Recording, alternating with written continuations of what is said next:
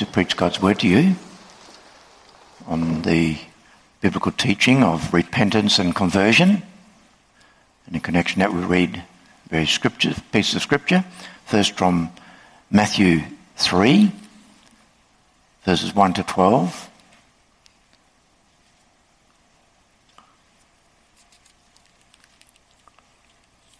Matthew 3, verse 1 to 12, and the sermon will focus mainly on the verses 2 and 8 to 10.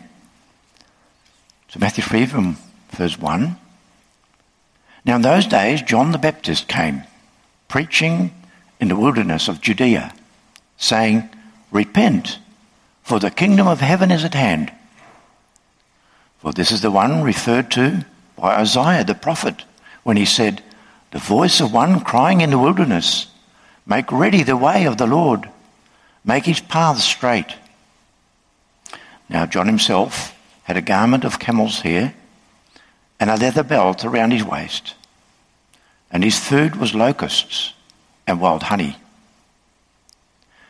Then Jerusalem was going out to him, and all Judea, and all the district around the Jordan. And they were being baptized by him in the Jordan River, as they confessed their sins. But when he saw many of the Pharisees and Sadducees coming for baptism, he said to them, You brood of vipers, who warned you to flee from the wrath to come? Therefore bear fruit in keeping with repentance. And do not suppose that you can say to yourselves, We have Abraham for our father. For I say to you, that from these stones God is able to raise up children to Abraham. The axe is already laid at the root of the trees. Therefore every tree that does not bear good fruit is cut down and thrown into the fire. As for me, I baptize you with water for repentance. But he who is coming after me is mightier than I, and I'm not fit to remove his sandals. He will baptize you with the Holy Spirit and fire. His winnowing fork is in his hand, and he will thoroughly clear his threshing floor, and he will gather his wheat into the barn, but he will burn up the chaff with unquenchable fire. And let's continue the reading of Scripture from Colossians 3, the verses 1 to 17, and the sermon will focus mainly on the verses 8 to 14. So we'll read Colossians 3 from verse 1 to 17. And then we'll read the word of God. Therefore, if you've been raised up with Christ, keep seeking the things above, where Christ is, seated at the right hand of God. Set your mind on the things above, not on the things that are on earth. For you have died, and your life is hidden with Christ in God. When Christ, who is our life, is revealed, then you also will be revealed with him in glory. Therefore consider the members of your earthly body as dead to immorality, impurity, passion, evil desire, and greed, which amounts to idolatry. For it is because of these things that the wrath of God will come upon the sons of disobedience. And in them you also once walked, when you were living in them. But now you also put them all aside: anger, wrath, malice, slander, and abusive speech from your mouth. Do not lie to one another, since you laid aside the old self with its evil practices, and have put on the new self, who is being renewed to a true knowledge according to the image of the one who created him. A renewal in which there is no distinction between Greek and Jew, circumcised and uncircumcised, barbarian, Scythian, slave and freeman, but Christ is all and in all. So, as those who have been chosen of God, holy and beloved, Put on a heart of compassion, kindness, humility, gentleness, and patience, bearing with one another and forgiving each other. Whoever has a complaint against anyone, just as the Lord forgave you, so also should you.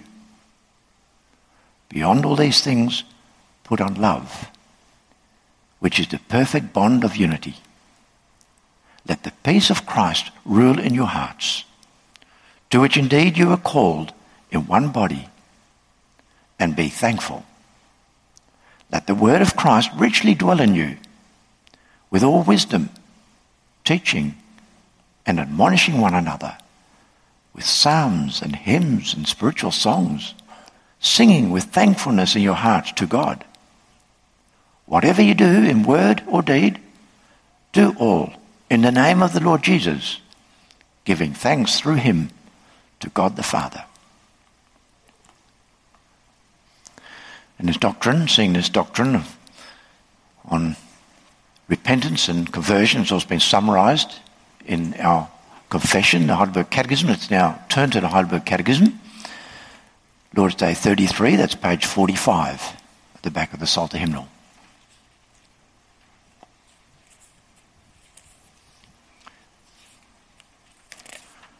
Page 45, it's Lord's Day 33, and there we have for questions and answers. What is involved in genuine repentance or conversion? Two things: the dying away of the old self and the coming to life of the new. What is the dying away of the old self? It is to be genuinely sorry for sin, to hate it more and more, and to run away from it.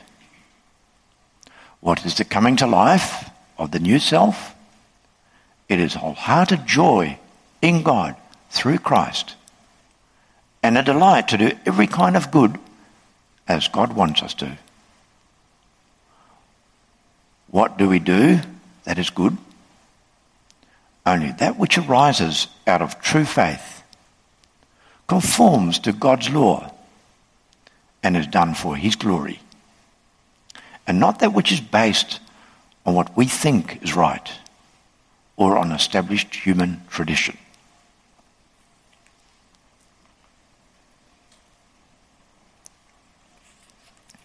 Shall we pray for the preaching? Gracious God and Father, we thank you that you have gathered us around your word so that we could read it together and we can listen to it as it's being explained and proclaimed. Help us to believe it and to live by it. Inscribe your word in our hearts so that it may guide us in everyday life. Make us hungry for your word, since it shows the way to true happiness and life with you. Enlighten your servant to understand your word. Open their mouths to proclaim it in such a way that there is peace and joy in the church. Bless us now as we listen to your word being proclaimed. Focus our thoughts on it and shape our lives according to it. Do all this by the power of your Spirit, for Jesus' sake. Amen.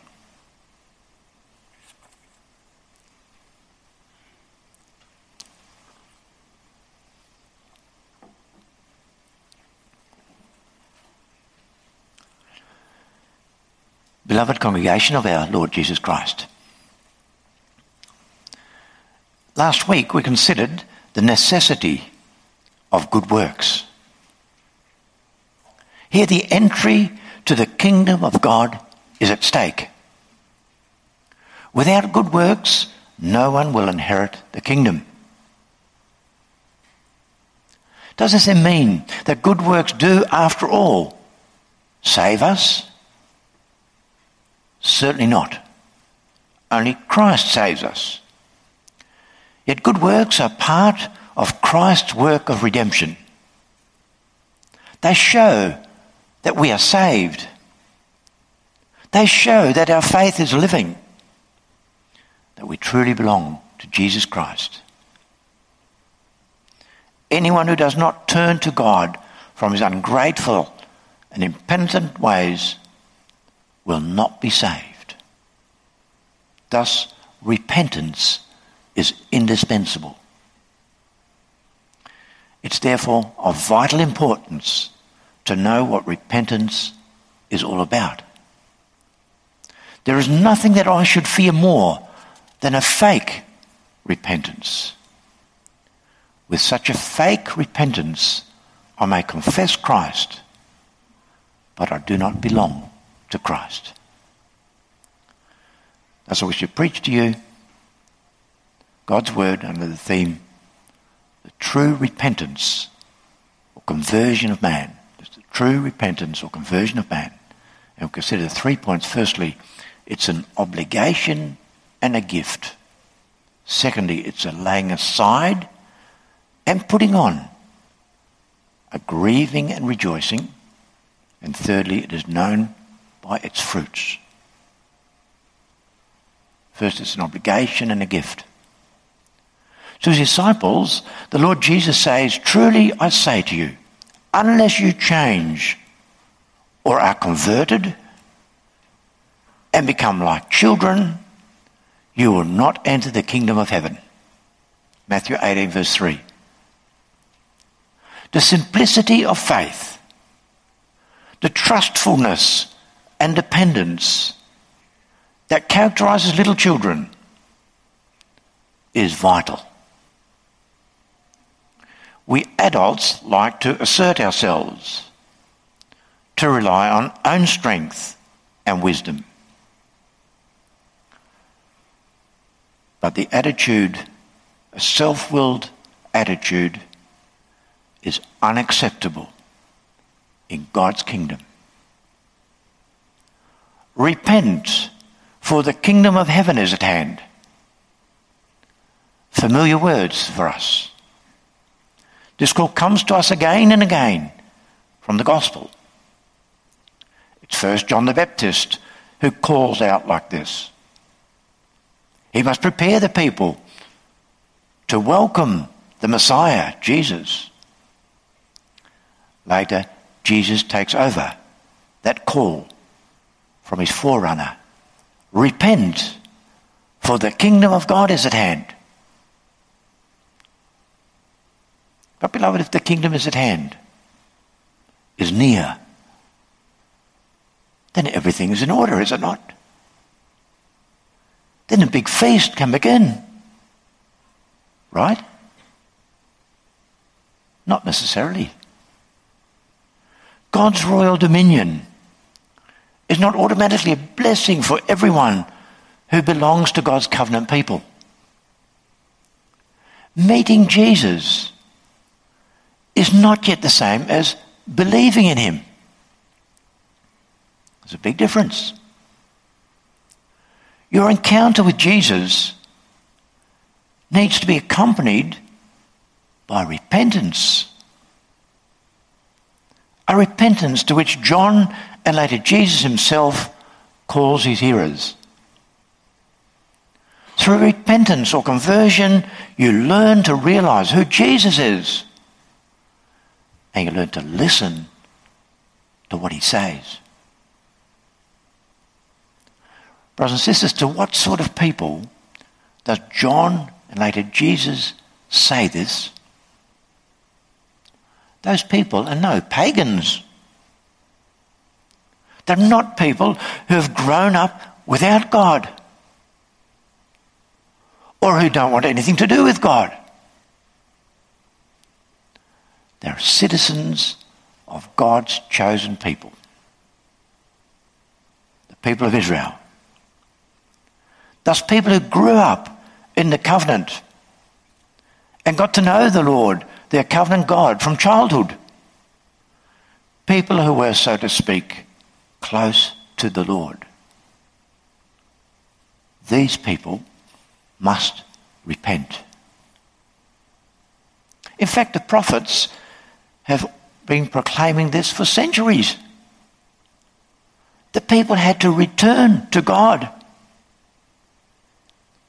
And now it means turn around and believe in Jesus Christ, the Saviour. Return to the Lord your God. One can understand that this call went out to the Jews of Jesus' days. They did not know the Lord Jesus yet. They have yet to come to know and accept him as their Saviour. But our situation today is different, is it not? We grew up with the gospel of Jesus Christ, or got to know it later in life. We're not indifferent towards the Lord Jesus, are we? Do we still need to hear the call to repentance? Brother, sister, when you have grown up in the Christian church, or have come to hear the gospel later in life, you are indeed not uninformed about the Lord Jesus. After all, you have acquired knowledge about him at home, in the church, at Bible study clubs, at catechism classes. You know all sorts of things about Christ. Knowledge that you carry in your head and hopefully also in your heart. Even so, you're not yet free from wrong things. Things that distract you from the Lord. Everything that is wrong and yet finds a feeding ground within you. There is a natural tendency to follow the evil within us, so that we look in a different direction, live in the wrong direction. And that's why the call to repent is also very necessary for those who grow up in the church. You may be near. You come from less far away than the person who grew up in an ungodly environment. But the Holy Spirit must also pull you, keep pulling you, so that you don't drift far away again. He must neutralize the influence of evil on you, constantly free you from it. Brothers and sisters, it's striking that the Bible never presents conversion as something you just passively wait for, hoping that one day it'll happen. No, conversion involves repentance and faith. It involves repentance and faith. And both repentance and faith are pictured as our responsibility and obligation. The benefits of Christ belong to those who repent and believe. After the healing of the lame beggar at the temple, the Apostle Peter proclaims the gospel of Christ to the people gathered there. And based on that gospel, Peter then says, therefore, repent and return, so that your sins may be wiped away. Acts 3, verse 19. And here it's also interesting to note that the second verb, return, repent and return, is the verb used for conversion, an active imperative verb meaning turn or return as a command or request. In Acts 16, we read about the jailer at Philippi who trembled with fear before Paul and Silas and asked, sirs, what must I do to be saved? They answer him, believe in the Lord Jesus and you will be saved. Acts 16 verse 31. Throughout Scripture, the instruction to those who want to be saved is repent and believe. It's something we have to do. Yet, beloved, at the same time, it is a gift of God. We read in Acts that God granted repentance that leads to life. Chapter 11, verse 18. And that God opened the door of faith to the Gentiles. 14, verse 27. Brothers and sisters, you will never fully appreciate what a deep and awesome thing it is to be converted until you own up to the fact that it really is a miracle. It's a gift of God. Remember that we not only sin, but we also are sinful. By nature blind, hard of heart, unable to submit to God. And that's when we hear the gospel. We will never respond positively unless God performs that miracle of new birth. God first, to our shame, has to overcome our hard and rebellious hearts. Conversion does indeed include an act of will by which we repent and believe. We're responsible to do this, and will be condemned if we don't. But just as clearly, the Bible teaches that owing to our hard heart, willful blindness, and spiritual insensitivity, we cannot do it. We don't want to do it by nature. We must first experience the regenerating work of the Spirit in us before we can truly want to serve the Lord. And therefore, brothers and sisters, when you do repent and believe, thank and praise God for his amazing grace, for the miracle of new birth. With Paul we can then say, Ephesians 2, even when we were dead in our trespasses, God made us alive together with Christ.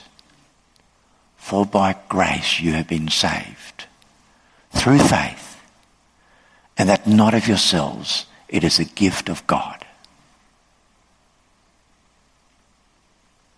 For we are his workmanship, created in Christ Jesus for good works, which God prepared beforehand so that we should walk in them. And that leads us to the second point. True conversion is a laying aside and putting on, a grieving and rejoicing.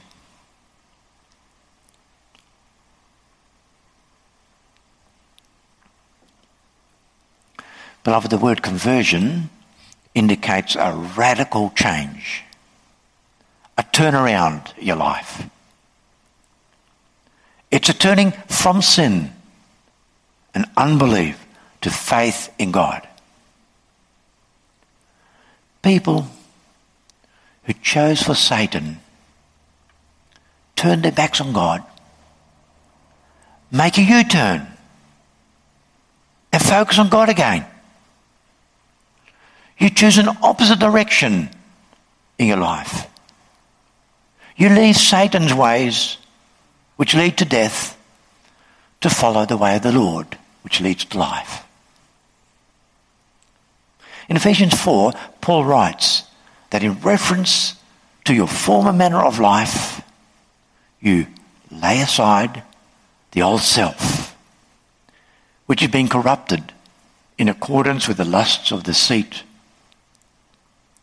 and that you be renewed in the spirit of your mind and put on the new self, which in the likeness of God has been created in righteousness and holiness. Ephesians 4 verse 22 to 24. And we read something similar in Colossians 3. You must not live in sin anymore, since you laid aside the old self with its evil practices and have put on the new self, who is being renewed to a true knowledge according to the image of the one who created him.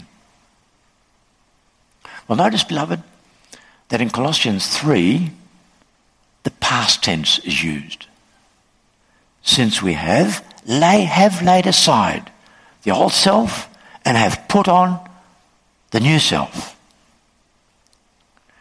Whereas in Ephesians 4, the imperative mood is used, indicating a request or command. The conversion is therefore mentioned as something that has already taken place and as something you still have to work on. And it's possible because conversion is a process. It is a process that has a beginning, but also needs to continue as a reality every day of your life. And thus we speak of daily or ongoing repentance. The Catechism also emphasizes the ongoing process of repentance. The true conversion consists of two parts, namely laying aside the old self and putting on the new self, or nature. It's like a garment you put off, or put on. The imagery is derived from the role clothes play in determining your status. You probably know the expression, fine feathers make fine birds, or the fine cloak makes the fine gentleman. Your clothes show what position or status you have, in whose service you are. Think of the uniforms people wear to school or at work. The Greeks, for example, spoke of putting off the soldier when the soldier left the military service. The uniform, his uniform, and the soldier was so closely related that putting aside the uniform was described as putting aside the soldier. He's no longer a soldier. And thus the image of clothes is used in Colossians 3 to indicate your position. Your clothes show who you are and to whom you belong. The old self, or literally old man, that I must lay aside points to myself as I am by nature. It's called old because it points to the original situation since the fall into sin. That's how I am by nature, before conversion. An enemy of God, focused on Satan and sin. And instead of that sinful old life, there is now that new nature, a life focused on God, a life out of the fullness of Christ, characterized by the renewing power of Christ's Spirit. I now belong to Christ. Through the Spirit, I, as believer, have taken on a totally different way of life. My life has a different focus, has a different character, has a different principle, and a different purpose. My will has changed, so that I no longer want to live in sin, but to live for the Lord. Brothers and sisters, the conversion is clearly not just an outward behaviour. It's not sufficient that your deeds coincide with the letter of God's law. That as such is not yet a proof of true repentance. It's also not merely agreement with the truth of a doctrine. In that sense, the demons also believe and they shudder. James 2 verse 19. True conversion or repentance is far deeper, far more pervasive than that. The word used for repentance literally means to change one's mind. In Ephesians 4 verse 23, Paul speaks about being renewed in the spirit of your mind. You inwardly break with the past. You must first of all start thinking differently, desiring differently. And thus Paul writes in Colossians 3 verse 1 and 2, therefore, if you have been raised up with Christ, set your mind on the things above, not on the things that are on earth. Beloved, laying aside the old self, putting on the new self, implies that there is a heartfelt sorrow and hating of sin, with as reverse side of the coin, a heartfelt joy in God and a love and delight to live according to the will of God. Yes, there must indeed be an outward, visible turning away from sin, but it must be a result of breaking with it inwardly, truly hating it. For God wants your heart. Conversion thus implies a heartfelt sorrow because of my sin. The biblical word repentance also includes that idea of regret, feeling remorse over your sins. Well, do you truly experience that heartfelt sorrow? Don't confuse this sorrow with sorrow because of the consequences of your sin. With the latter, it's all about myself, the harm it has done to me. I feel really bad about it because of the damage it's done to me, to my reputation, to my status, or my financial position. Yet with the true sorrow because of sin, it's not about me, it's about God. The honour of God. How I offended him. Only when I have sorrow because I've offended God by my sin is there that sorrow which is part of true conversion. It's that sorrow that David had after his repentance. When he said, against you only, I have sinned and done evil in your sight. Psalm 51 verse 4. With such sorrow, you, in the language of the prophet Joel, rend your heart and not your garments. Joel 2 verse 13. In Psalm 51, David also indicates in which sacrifice God delights. Verse 17. The sacrifices of God are a broken spirit.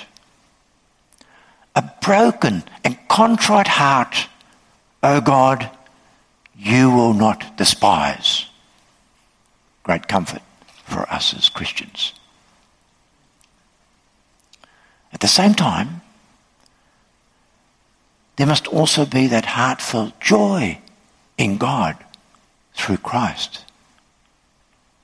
I grieve because of my sins, but I'm not left alone in my sins. God also comes to me with his comfort, with his gospel, with his Son.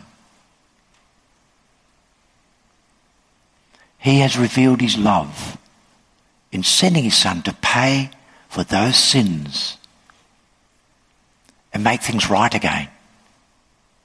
When you repent, you embrace that gospel of Christ, of redemption in him. Yes, you embrace Jesus Christ himself. And thus true repentance can be characterized by that twofold experience of grieving and yet always rejoicing in the Lord. They go together. It's folly for those who do not believe. How can you simultaneously grieve and rejoice?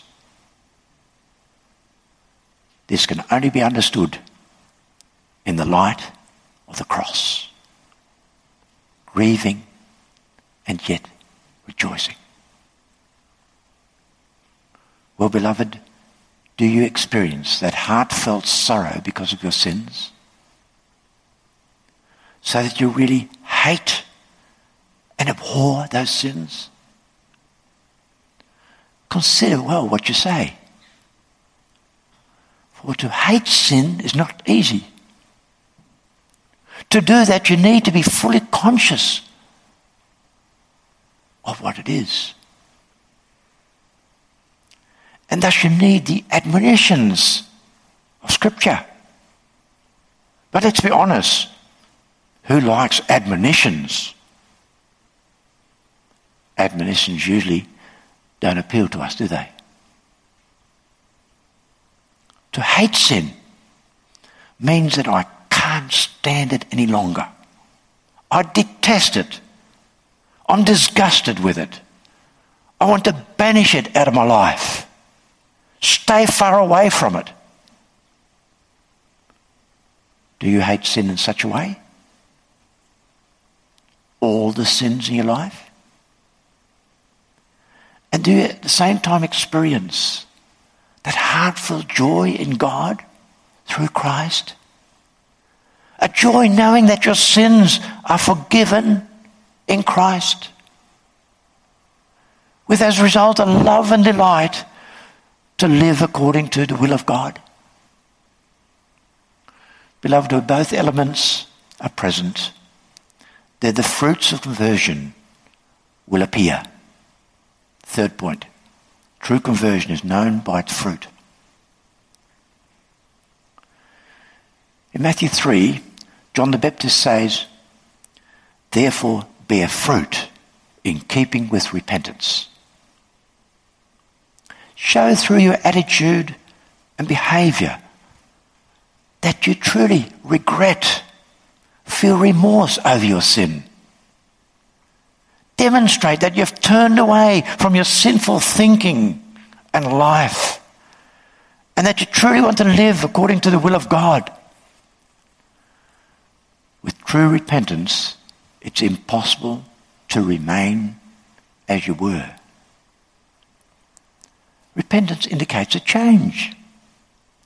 Your thinking and behaviour will start focusing on God and not just on yourself. You will do things out of love for God and your neighbour. In the parallel passage of Luke 3, verse 10 to 14, John makes this concrete for daily life. Everyone is called to fulfill the service of love in his daily position and relationships. The tax collector and the soldiers don't have to give up their job. Christ doesn't call us out of the world. But true repentance is something that shows up in your daily life and work. Christ doesn't demand anything exceptional. All he asks is love for him and your neighbour in your concrete situation of life, in the relationships where you work and function. You do your daily work differently. You run your business differently. You run your household differently. You do things out of faith, according to God's law of love, to God's glory. Beloved, John also gives a serious warning. He says, do not suppose that you can say to yourselves, we have Abraham for our father. Do not think you are safe because you belong to the covenant people. Vital is that you share in the faith of Abraham. Then you will also share in the salvation promised to Abraham. John continues, Matthew 3 verse 10. The axe is already laid at the root of the trees. Therefore every tree that does not bear good fruit is cut down and thrown into the fire. The judgment is near for those who give no evidence of repentance. A most serious message also for us as church people. If you do not repent, if you do not bear fruits in keeping with repentance, then Christ will one day throw you out into everlasting fire. Therefore, listen to the serious message of the Lord via John the Baptist. Act upon it, promptly and sincerely, for today is still a time of grace. And brothers and sisters, this word is preached to you for your salvation, for your good. Accept it in faith. Turn to God, away from sin, every day again. In your daily practice and walk of life, at school, at work, at home, in society, in all your relationships. There are still things that must be laid aside because they don't belong to a life with God. That's what Paul writes in Colossians 3, verse 8 and 9. But now you also put them all aside. Anger, wrath, malice, slander, and abusive speech from your mouth. Do not lie to one another, since you laid aside the old self with its evil practices. At the same time, things have to be put on again and again. As Paul writes in the verses 12 to 17. So, as those who have been chosen of God, holy and beloved, put on a heart of compassion, kindness, humility, gentleness, and patience, bearing with one another, and forgiving each other, just as the Lord forgave you. Beyond all these things, put on love, which is the perfect bond of unity. Let the peace of Christ rule in your hearts. Let the word of Christ richly dwell in you. And whatever you do in word or deed, do all in the name of the Lord Jesus, giving thanks through him to God the Father. Yes, this is our daily duty, also our daily struggle. Yet when you entrust yourself to God's grace and Spirit, you will also experience victory. You'll discover God at work in you, renewing you in his image, in true righteousness and holiness, so that you will ultimately become like he is, your Creator and Redeemer. Amen.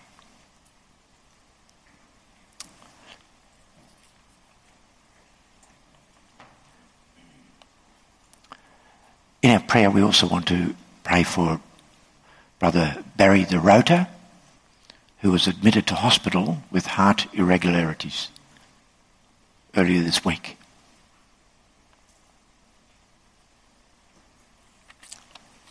Let us pray. Gracious God and Father, we praise you for the many miracles of faith and repentance. Grant that each one of us may recognize that miracle in ourselves, may recognize your work of renewal, regeneration. We can never praise you enough for that miracle of grace. Grant that we all consciously may respond to your call to repentance. That we every day again turn away from sin and turn to you again. Free us from all complacency or smugness that there may be among your covenant people. The idea that everything is okay because we belong to your church.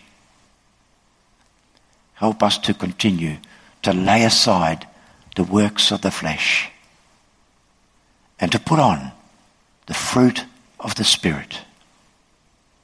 Adorn us with love, joy, peace, patience, kindness, goodness, faithfulness, gentleness, self-control. May the word of Christ richly dwell within us. And grant that whatever we do in word or deed, that it may be done in the name of our Lord Jesus to your glory. And Father, we wish to pray for Barry de Rota, who's been admitted to hospital this past week. And Father, we pray that the doctors may get the problem under control, that he may recover and be discharged later in this week. Father, we know that in sickness we're in your hands. Will you bless all the tests and treatment and grant restoration of health. In Jesus' name we pray. Amen.